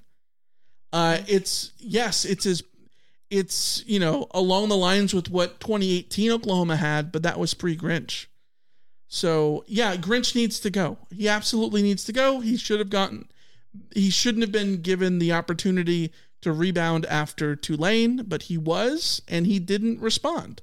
He needs to go. It's just silly. But I don't know how Lincoln Riley also doesn't think that too. And because he's not firing in mid-season doesn't mean he's not going to do it at the end of the year. Because as we've established, again, Lincoln Riley has fired his defensive coordinator mid-season and saw what happened. His defense got a hell of a lot worse. Yeah. But that's also the thing. Like, don't act like Lincoln Riley hasn't fired a defensive coordinator before. Has he been slow to grasp that Grinch is not good enough for him to reach his goals? Yes, he has been. That is his greatest weakness at this point. Yeah. But don't act like Lincoln Riley is a serial, DC fail guy when the track record at Oklahoma was very different than what's going on here. All right, let's go to a voicemail we got from Navy Dan. Hi, Michael and Alicia. This is Navy Dan from Lemert Park, and I'm a first-time caller. One of the things my captain used to say to me is, don't bring me problems, bring me solutions. So my question is, what role does the USC AD have here? Shouldn't she be demanding solutions? I mean, can't she just call Lincoln to the office and say, look, Lincoln, admit it. This needs to get better. Defense is a problem, et cetera, whatever she wants to say. And what are you going to do to fix this? I just feel like we all have to answer to somebody, and sometimes college football coaches don't. Do you think the AD should step in here and get Lincoln to make some changes? Thanks, and I love the podcast. Talk to you guys. Bye. Thanks for the call, Dan. We appreciate it. I have a hard time thinking that the AD is going to, what is an AD going to provide in terms of actionable things in the middle of a season? I think there should be a weekly one-on-one between Cohen and every single head coach in every program. There probably is. but there should be, right?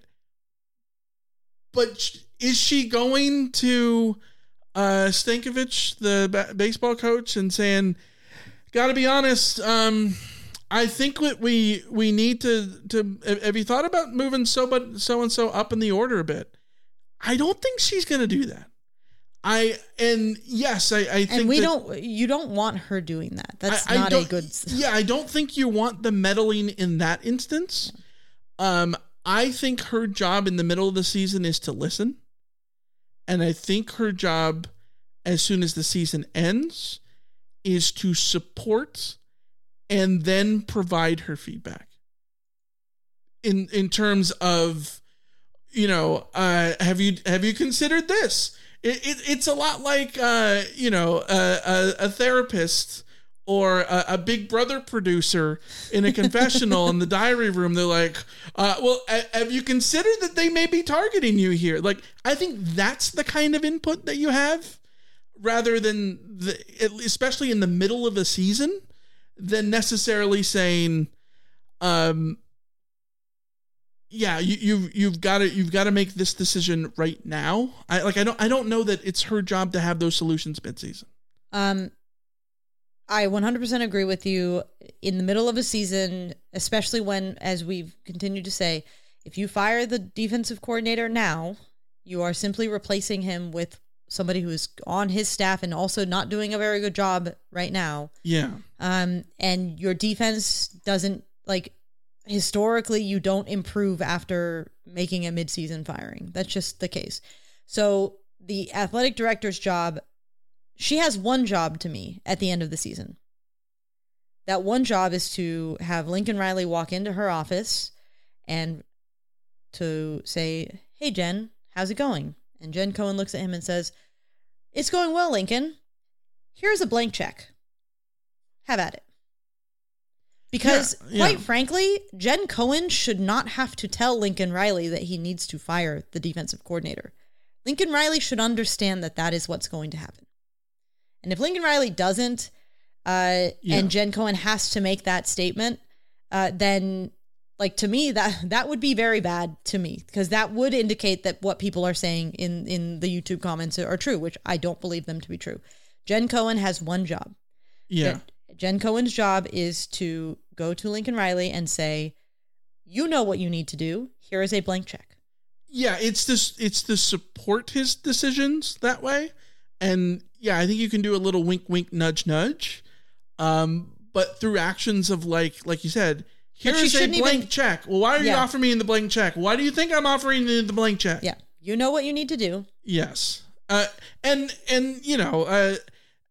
That's the conversation of okay, well, here's how the season went. You finished 9-4, and you were 114th in defense or whatnot. What are we going to do about that? And just to let you know, we have $2.5 million of budget. So, what do you think? That's basically how I kind of sort of see those things going on. But I don't know. I'm not a fly on the wall. I don't know how it goes. Thomas in the chat said that it can set a bad precedent if she gets overly involved with coaching decisions. Yeah, coaching decisions, yes. Personnel decisions, I think, that's where you want to be able to support them and let them know what they can and cannot do. But which in this instance should be what you can do, right? Because the cannot would be if you were at a school like, say, Cal, that had budgetary concerns. Yeah. Where, unfortunately, we don't have budget to go do whatever. This is not that case. This is not that instance. So let's go to, but I agree. I agree with the general sentiment of Navy Dan's call of ideally you'd love for someone to have answers. Unfortunately, I think the answer is wait until the season ends. And that's just not satisfying. That's not satisfying to anybody. Right? I do not want the AD walking into the head coach's office and saying fire defensive coordinator in October. I just do not want that to be happening. That suggests a bad working relationship. That suggests internal meddling. That if you are at a point yeah, I don't know. That's just bad signs. Bad signs all over. Bigger problems if that's the way it has to go. Yeah.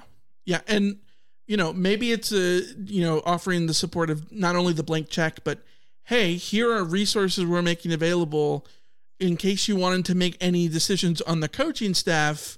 We're going to deploy all these other things. She shouldn't even have to do that. Again, I agree. If this isn't the most obvious decision in the world, then yeah, maybe USC does need to start putting together a list. Yeah. All right, let's go to call we got from Torrin. This is Torrin from Oklahoma again. There are a couple things.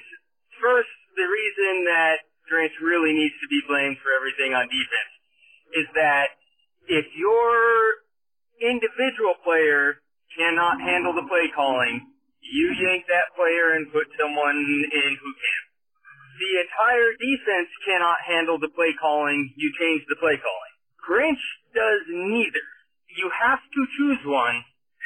You cannot just let the status quo continue when the status quo is one of the worst defenses in FBS with way more talent than anyone else down at the bottom of those rankings.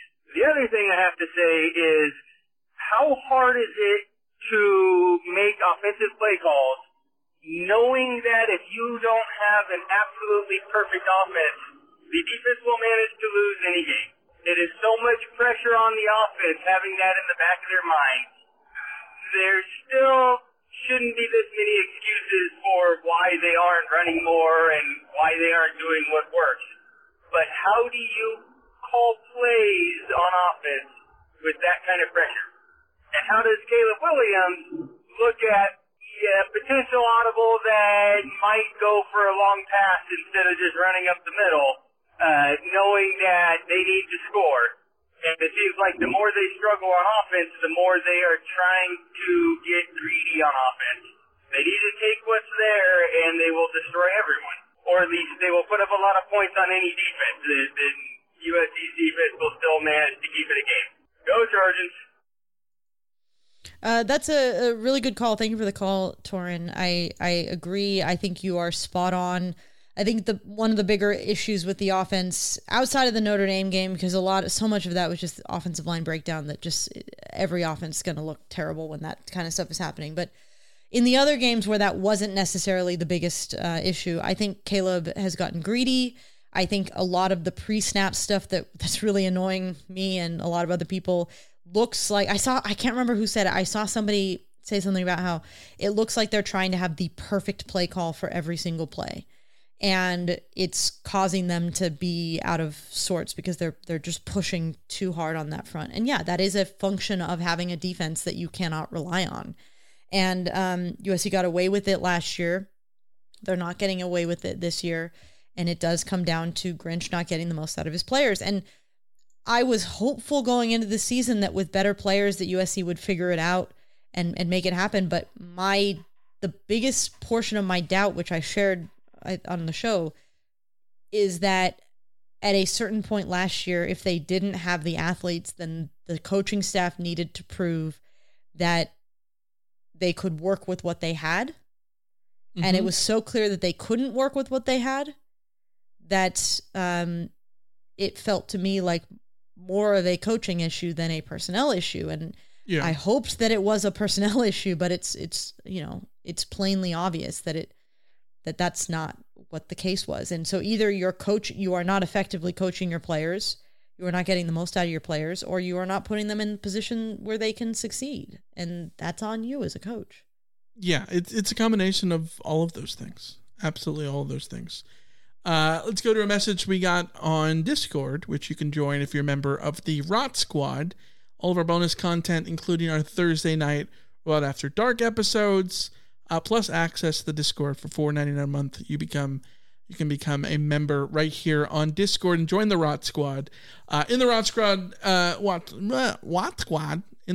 Squad, Elliot Fred says, can we not say the awesome turnover margin of 2022 plus 21 compared to the poor margin this year -1, best in the country to number 71, is not a major factor this season? It absolutely is. Yes. Huge. It's gigantic. This defense, for all of their faults, would make it easier on themselves and everybody else if they produce the big timely turnover every now and then. And this is why I think the the Utah game is so frustrating because genuinely, I think there's a possibility where if SC wins that game because if they get a stop on that final drive, I think the tone after that game is drastically different. I think we're talking about, when push came to shove, this team showed heart in the fourth quarter. They got the big turnover when they needed. Kalen Bullock stepped up like the All-American potential guy that he is and made the big play. Maybe I joked about it on Twitter that night, like they need the interception like Chris Richard had against Arizona in 2001 that started the whole Pete Carroll thing. I don't know. Maybe it's that spark. You could look at it and say that, SC responded in the fourth quarter. Maybe this is the juice that gets them to go through the rest of the stretch of the season and all this stuff. You can lull yourself into all of those things. But it doesn't happen because they give up a 24-yard scramble or whatever it was to Bryson Barnes on the last drive. They have a crucial penalty from Bear Alexander and all of that. They don't get the excess turnover by forcing another turnover there at the end of the game, but they haven't been forcing a lot of turnovers. They've been turning the ball over more on offense this year with fumbles, crucial fumbles. The Notre Dame game, it's a completely different game if Caleb Williams doesn't have 3 interceptions in the first half, right? I mean, yeah, obviously. It's the combination of those things. Last year, USC played 14 games. They had 5 times they had a 0 or negative turnover margin. This year, USC has played 8 games. They have had 0 or negative 1, 2, 3, 4, 5, 6. 6 times in 8 games, 0 or negative in turnover margin. It's not good. Gotta be better. That it's very. I mean, there are a lot of complex reasons why USC is worse this year. But if I had to boil it down to one thing, that turnover margin is a pretty good way to go. Yeah, it's what changes games, turnovers. There's a reason that coaches talk about not turning the ball over and forcing turnovers because they change games. We got an email from Brad. It says, "Hi, Alicia and Michael. I'm starting to think that Cliff Kingsbury is having a bigger impact on this offense than he should. Lincoln Riley has always had a balanced offensive game plan, yet this year we continuously abandon the run. The only difference between this year's team and last year's is a worse O-line and Cliff Kingsbury. Cliff has always been an air raid guy, so I wonder if he is in Riley's ear promoting the pass. Thanks for all that you do and fight on, Brad." Alicia, we've talked about it, that when it comes to things like the RPOs, that it seems like Caleb Williams is siding with the P over the R. Could it be that the excess work with Cliff is promoting more of a situation where, based on what the pre-snap read is, this can be a P. Yeah, this one can be a P. And maybe before it would have been an R more often than it wasn't. Is that a possibility?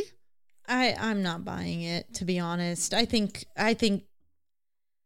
the impact of analysts, of non-on-field coaches is probably overplayed, specific to like a singular guy like that. I know last year we complained about Caleb not handing the ball off more. That was what was so great about the Notre Dame game, is that they just, against the Notre Dame game last year, is that they just handed it off and ran. It was an issue last year. It was an annoyance last year. The offense, like you've hit on the right answer though there, Brad. Like, the offensive line is worse. Like, that's your answer. We can talk about Cliff Kingsbury, but Kingsbury is to me completely to the side compared to the simple answer of why it's the way it is because the offensive line is worse. I think, the O-line is definitely the simplest answer. I do think that I'm not going to sit here and say that it's Cliff, but I do think that there's a possibility whether this is more confidence in Caleb himself, whether this is more confidence that Lincoln Riley has instilled in Caleb, or whether this could be, Cliff working with Caleb one-on-one. It's just also that they could be having different pre-snap reads or whatever, but it's like, but how can you actually, like, that's just it. Matt Barkley took a step back in his senior year. Sam Darnold took a step back. Kessler took a step back. It's like Slovis got worse as he got more responsibility from Graham Harrell. Cliff Kingsbury was not there for any of those. So again, I think that's I don't know, correlation and causation kind of thing. I don't see it. Yeah. Let's go to a voicemail we got from Michael in the 563. Hey guys, this is Michael in the 563. I just listened to the podcast from yesterday, and on reflection, I have to admit I was over the top, just like I'm sure the rest of us who called in left voicemails after the Utah game responded in exactly the same way, and hence you guys didn't play any of the stuff. It has been a downer to listen to. I think LA Fred is spot on in terms of his reactions. I think it's, this season, it could be a write-off, especially if we lose to Cal, then I think you're really going to see people bailing out of the boat. But like I'd said in a previous message, I should have just remembered to go along for the ride and enjoy the excitement while it lasted. Anyway, my apologies to you guys for being so negative, and fight on. Bye-bye. Thanks for the call, Michael, and thanks for all of the calls, by the way.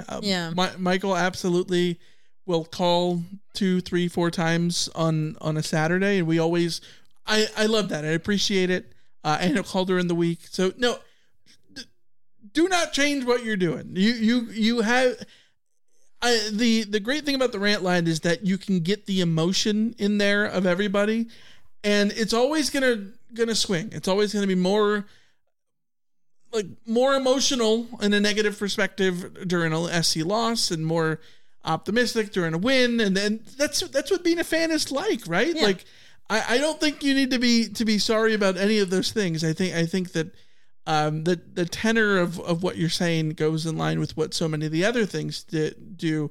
The other day when I was talking about editing the rant line and how sometimes it can be a burden to edit the rant line. One thing I want to make clear, this is me complaining about dealing with negativity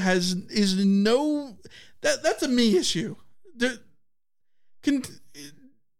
Keep calling in, please. Keep calling in. Secondly, we get so many calls. We just unfortunately can't include everything all the time. If we did, the rant line this past week would have been like 20 minutes.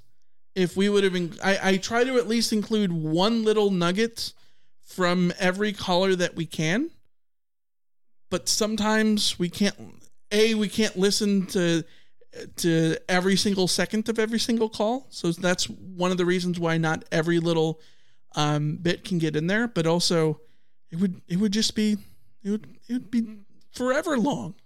So keep calling in though, please. Yeah, please keep calling in. West Texas Mike says Michael's sick of it. I'm not sick of you guys. I'm not. Here's the thing. The people who seem to take on like the most responsibility for when we have moments where we're like, guys, we're just overwhelmed with this or whatever, are very rarely the people that we're complaining about. Yeah, definitely not. Michael, you've been a great caller, and we don't want anyone to censor themselves. Like, that's the whole point, is just to let loose your thoughts. Like, we deal with it from beyond that. I think our bigger frustration is just with some of the more extreme kind of stuff. I think the frustration is, sometimes it's just I feel like being a therapist would be a sad job to have. Yeah. You're just talking to sad people all the time. Yeah. So that's where when I say I'm frustrated with the rant line, it's because listening to people yell at me for 6 hours while editing the thing, even if they're not yelling at me, they're just yelling at anything. like it can, sometimes you need a walk and and some fresh air after, but like, please keep calling. You know what I mean? Yeah. So yeah, and yeah, I think LA Fred's call was pretty great last week too. Let's go to a voicemail we also got from the 310, the greatest area code in the history of the world. Hey, Rand and Troy. I'm not even sure if this is a rant or just a general comment. 3 weeks ago after the Arizona game, I said, maybe the Warriors is lucky we even won that one. Like, we might have stole that from them. And you see what Arizona's done the last 2 weeks since then, and you see what we've done the last 2 weeks, and maybe I'm onto something. So maybe you guys should hire me to give my 90-second overview of what I think I saw. I've been at all these games. I probably will not go to another one because at this point it is pointless. And 8-4, 7-5, same. Yeah, so another call. Oh, thank you for the call. Sometimes they end abruptly. Yeah. Thank you for the call. 8-4, 7-5 would suck. I disagree. I don't disagree with that. I think a 2012 redux is an absolute bummer, and it should be a bummer. It's a big right? bummer. It very much is a big bummer. Yeah. And it follows into the next email we have, so we can probably just get to that. And yeah, an email from a 1994 grad. Michael, Alicia, I know exactly what is wrong with the USC program. We should hire this guy too. Follow me on this, because there is a very valid reason why. Why they put the most crooked athletic director ever in charge of investigating USC for the NCAA. Why USC gets super high-profile 5-star kids that can't seem to sniff the field. Why we get the best coaches that get here and forget how to coach. Why we get the most coveted transfers that get here and forget how to block and tackle. Why we get the best administrators and once they get here they forget what they forget that they are and do a lot of illegal things that they should not do. Why we routinely do less with more at every level at USC. Why we get all the media attention for all the wrong reasons. We are cursed. Someone during the Pete Carroll days put a curse on us, and we need to figure out who it is so we can start counteracting the curse. Michael, Alicia, who is it? Is it Harbaugh? Is it Paul D? Is it Stoops? I'm going to burn some medical incense and start warding away the evil spirits. 1994 grad. It feels like it sometimes. It feels like USC is cursed sometimes. It feels like USC curses itself sometimes. But I also think this is sort of what comes with the territory of being a blue blood, because see Michigan right now. Texas. Yes. Look at, we were talking about this before. Every hire that Texas has made since Mac Brown, in the moment, you sit there and go, damn, that's a good hire. Like, oh, and he's going to work at Texas because they have an unlimited checkbook. Like, he is going to work and all this stuff. And then it all goes to hell. Well, because the fact of the matter is, only one team wins every year. Yeah. And if you aren't Georgia at the moment, or if you weren't Alabama or Clemson, like, chances are you're just fighting for scraps. Everybody's been fighting for scraps this whole time. Like, Notre Dame probably feels like they're cursed. Why can't they do more with what they've got? You look at so many other programs around the country. It's part of the territory of being a blue blood. Mm-hmm. If USC wasn't a blue blood, if USC was, I don't know, let's just say like UCLA, they would be treated the way UCLA gets treated when UCLA doesn't have a good time of it, and it's just like whatever. Or Cal being what Cal is right now, it's just whatever. Like, part of the reason that the SC is not the Knicks, surely not the Knicks, but they're also not the Knicks. You know what I mean? But the reason that the Knicks are that people say, oh, the Knicks are nixing or whatever, like the Jets, the Mets. Yeah. All these Clemson is Clemsoning was a thing. Like, because when the Pirates do this stuff or when the Charlotte Hornets do this stuff, nobody pays attention or cares. Yeah. SC has a big spotlight, and so they're in the gigantic media market. It is a school with a lot of history. There are, it's one of the best academic schools in the country. Yes, it's not Stanford. It's not Harvard or Princeton or whatever, but it's relatively speaking on the sharper end of the sword. And with that becomes a big stage, and SC is going to end up making every single mistake end up being louder because of that. And I think all the frustrating parts of that speak to this email is how many of the things are also self-inflicted. Like, so many of the things are just end up being self-inflicted, which is why I'm such a proponent of not doing self-inflicted harm. Control what you can control. And that's one of the things SC is historically as a institution failed at. Mm-hmm. Yeah. And that's my bigger issue. That's my bigger issue is there are things that are out of USC's control that are just the way that things happen, that are just you misstepped with your defensive coordinator, or you misstepped with your offensive line or whatever. Like, those things are whatever.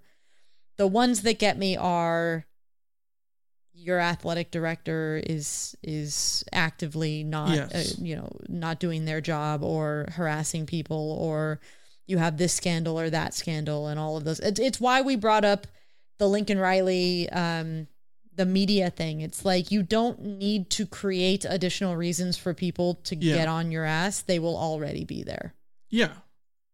And if you I've seen a lot of comments about the whole media thing about the players not being available, with the idea of, basically the sentiment of like the capital J journalists are pearl clutching about that too much.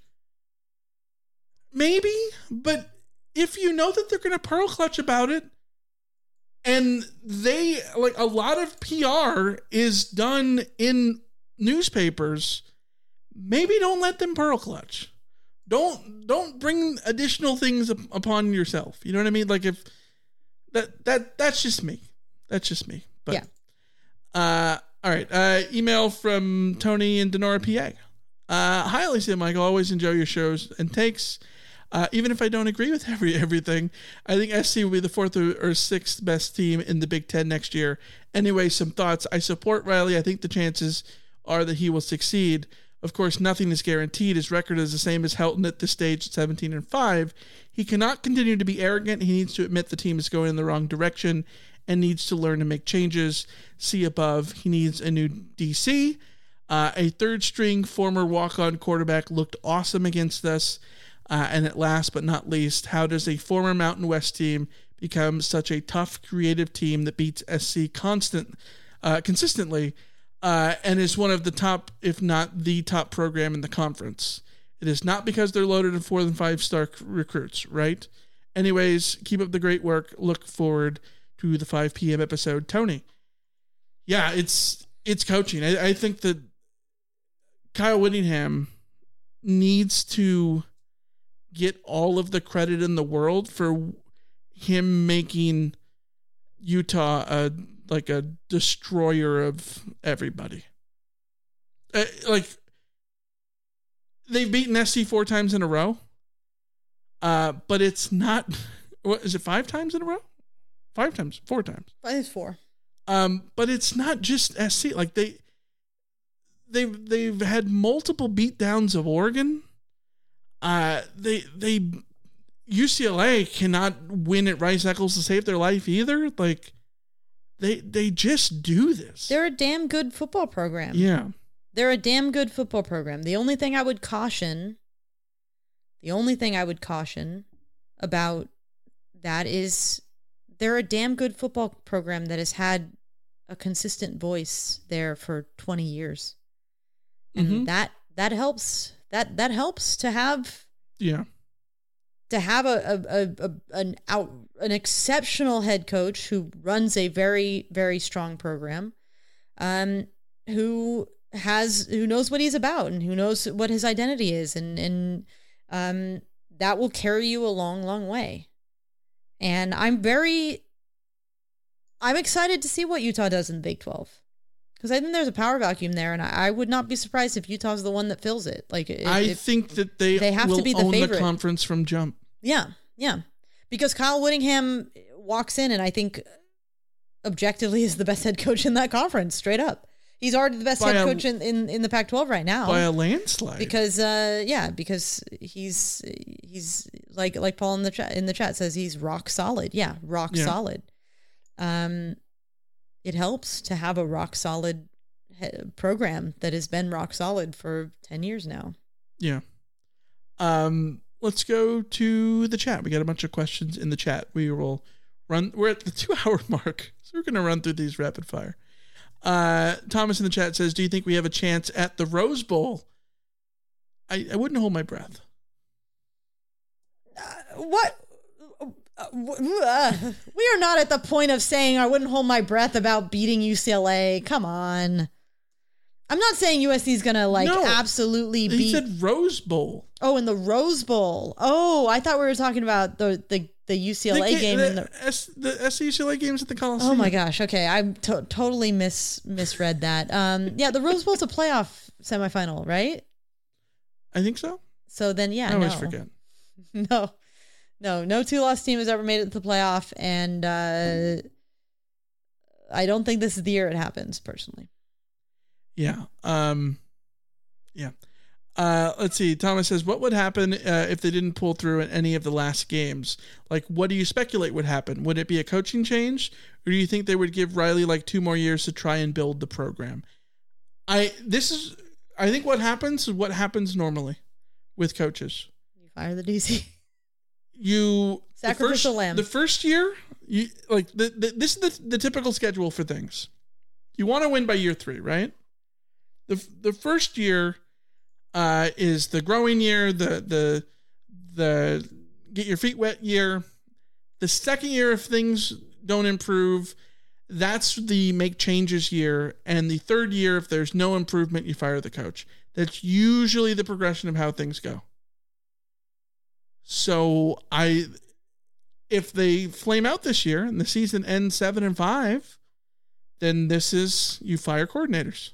That's the logical means of how it goes. Mm-hmm. And I think Riley should have the cachet not to be specifically on the hot seat next year, literally, but if he fires the coordinators and the coordinators are just as bad, that's not going to look good for him.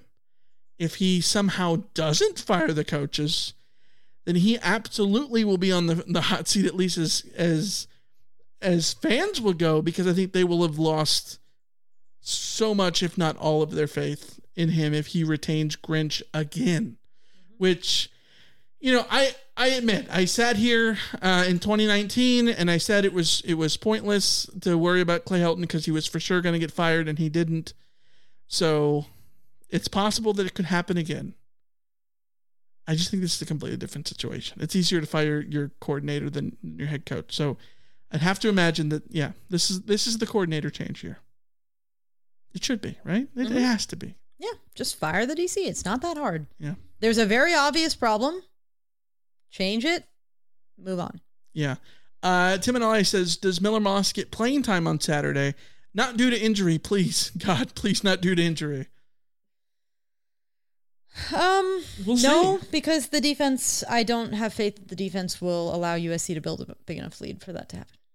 You need to have an even bigger lead on the road to justify putting in the backup. And I don't trust the defense to do that. Ramos says, assuming we take care of business in the last 4 games and the other Pac-12 games let Pac-12 teams lose to each other, do we have a chance to win the Pac-12 title? Yes. I think if SC wins out, they will be 8-1. An 8-1 Pac-12 team has never not made the Pac-12 championship game. So if SC wins out, the only way that they don't go is if there is a 3-way tie at 8-1 where SC beats... I don't think that tie exists because USC will have beaten Oregon and Washington. Oregon will have 2 losses at that point. Washington, theoretically, 1 loss. It would have to be with Utah. Does Oregon State have a second loss, or is Oregon State still...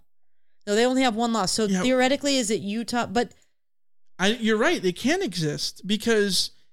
A universe where USC beats Washington and Oregon and UCLA, but because they're only lost the round robin 8-1 can't happen anymore. Yeah. The where, like, for instance, if SC beats Washington and Washington beats Oregon and Oregon beats SC, like, that can't happen. Utah and SC could both finish with 1 loss, but if they did, it couldn't be a 3-way tie where it would be the round robin because Utah already has another loss. From Oregon State, I guess it could be Oregon State. It's Oregon State, and Utah, SC? and USC, and then it comes down to weird tiebreakers. And I can't imagine it might be rank. Well, you'd have to go through all the other tiebreakers, and it's record against same opponents. Yeah, either way, does SC have a chance to win the Pac-12 title? Yes, because in that scenario, yes. As it stands now, I wouldn't say so, but in that scenario, yes, because they would be at least in a tie to potentially get there, which means that they would have a chance. A universe where USC, Oregon State, and Utah all go undefeated against Washington and Oregon because all of those teams still have to play Washington and Oregon is wild. Absolutely wild. Because that's what would be necessary to those get the teams 3-way would have tie. 3 losses. Yeah. Yeah. That would be the most stunning development of them all. So Yes. USC wins out. They're probably going to the Pac-12 title game. And frankly, if USC wins out, they should go into the Pac-12 title game feeling like they can win that game because if you beat Washington, Oregon, and UCLA, then you clearly worked out some of the kinks. You figured something out. Yeah. Bradley says, if SC wins out, including the Pac-12 championship game, do you think that they missed the playoffs? I feel like it's a given that the Pac-12 champ makes the playoff this year, regardless of record. No, you're not. This is where it's all dependent on everything else. A 2-loss team can win a national championship. They can. We saw it in 2007. There was a 2-loss LSU team that backed into a 2-team playoff. So therefore, you'd be remiss not to say that the 2-team 11-2 team could get into a 4-team playoff. Yes, it is possible, but it all has to do with everything else. And the way this season is progressing, I don't think the landscape looks good for a 2-loss Pac-12 champ to get in, even if I think we all would agree that based on eye test, a 2-loss Pac-12 champ would be playoff caliber, especially one that would have beaten Washington and Oregon in back-to-back weeks. And then again in a Pac-12 championship game, I think we would all agree that they should be good enough to get to the playoff at that point. I can't see how it happens in a situation where the Big Ten is very likely to have a undefeated champion at this point. Or a 1-loss champion. The ACC has a bunch of 1-loss and undefeated teams. There's Oklahoma that looks like they're going to be favored against everybody else they play because it's Oklahoma, Texas, and nobody else this year in the Big 12. Like, the landscape of college football is not built for a 2-loss team to get in this year. There's too many good teams. A 2-loss USC Pac-12 champion is not going to the playoff.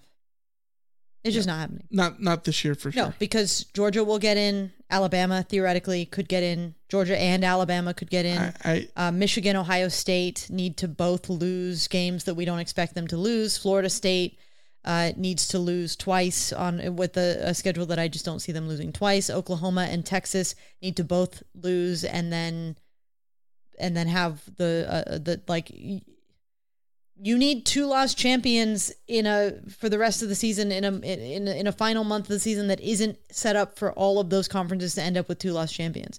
And USC has the added hurdle of, I don't think there's anything USC can do for the rest of the season that will convince people that they shouldn't be incredibly skeptical of USC's defense. And that will be reason enough for the playoff committee to not go there. I just don't think it's possible. I don't think that realistically, yes, I don't think that the defense is going to convince anybody. Yes, I 1,000% agree with you. But if in a world in which SC did look like the better team against Oregon and Washington, they would get eye test votes. I think there's a world. I don't agree. But again, the landscape doesn't work. So, all right. And like you little inside baseball, she's literally messaging me. No need to debate this. Yeah, you're right. No, it's just, this is a 2-hour and 10-minute episode. I know. We have additional questions. Or maybe not. No, I don't know. That was it. So, okay. All right. It's been 2 hours and 10 minutes, and Jessie is so upset now. She's staring at herself in the mirror. She started whining 30 minutes ago, Michael. She wants to go out. Yeah. Yeah. This dog is literally laying in front of the mirror. Like there's a mirrored closet. She's literally laying in front of it with her nose up against the mirror right now. It's, yeah. Her just whole face is just like, this is the mirror, and her face is just like this. She's ready to go. Her rump, though. Yeah. Right there. Her little rump. Yeah. So. All right. Let's see if she'll react to this. All right, guys. Until next time, we'll see ya. See ya. Damn, she's locked in. She is so upset. Oh, now she turned. All right. Well, we'll see you next time. See ya. Yeah.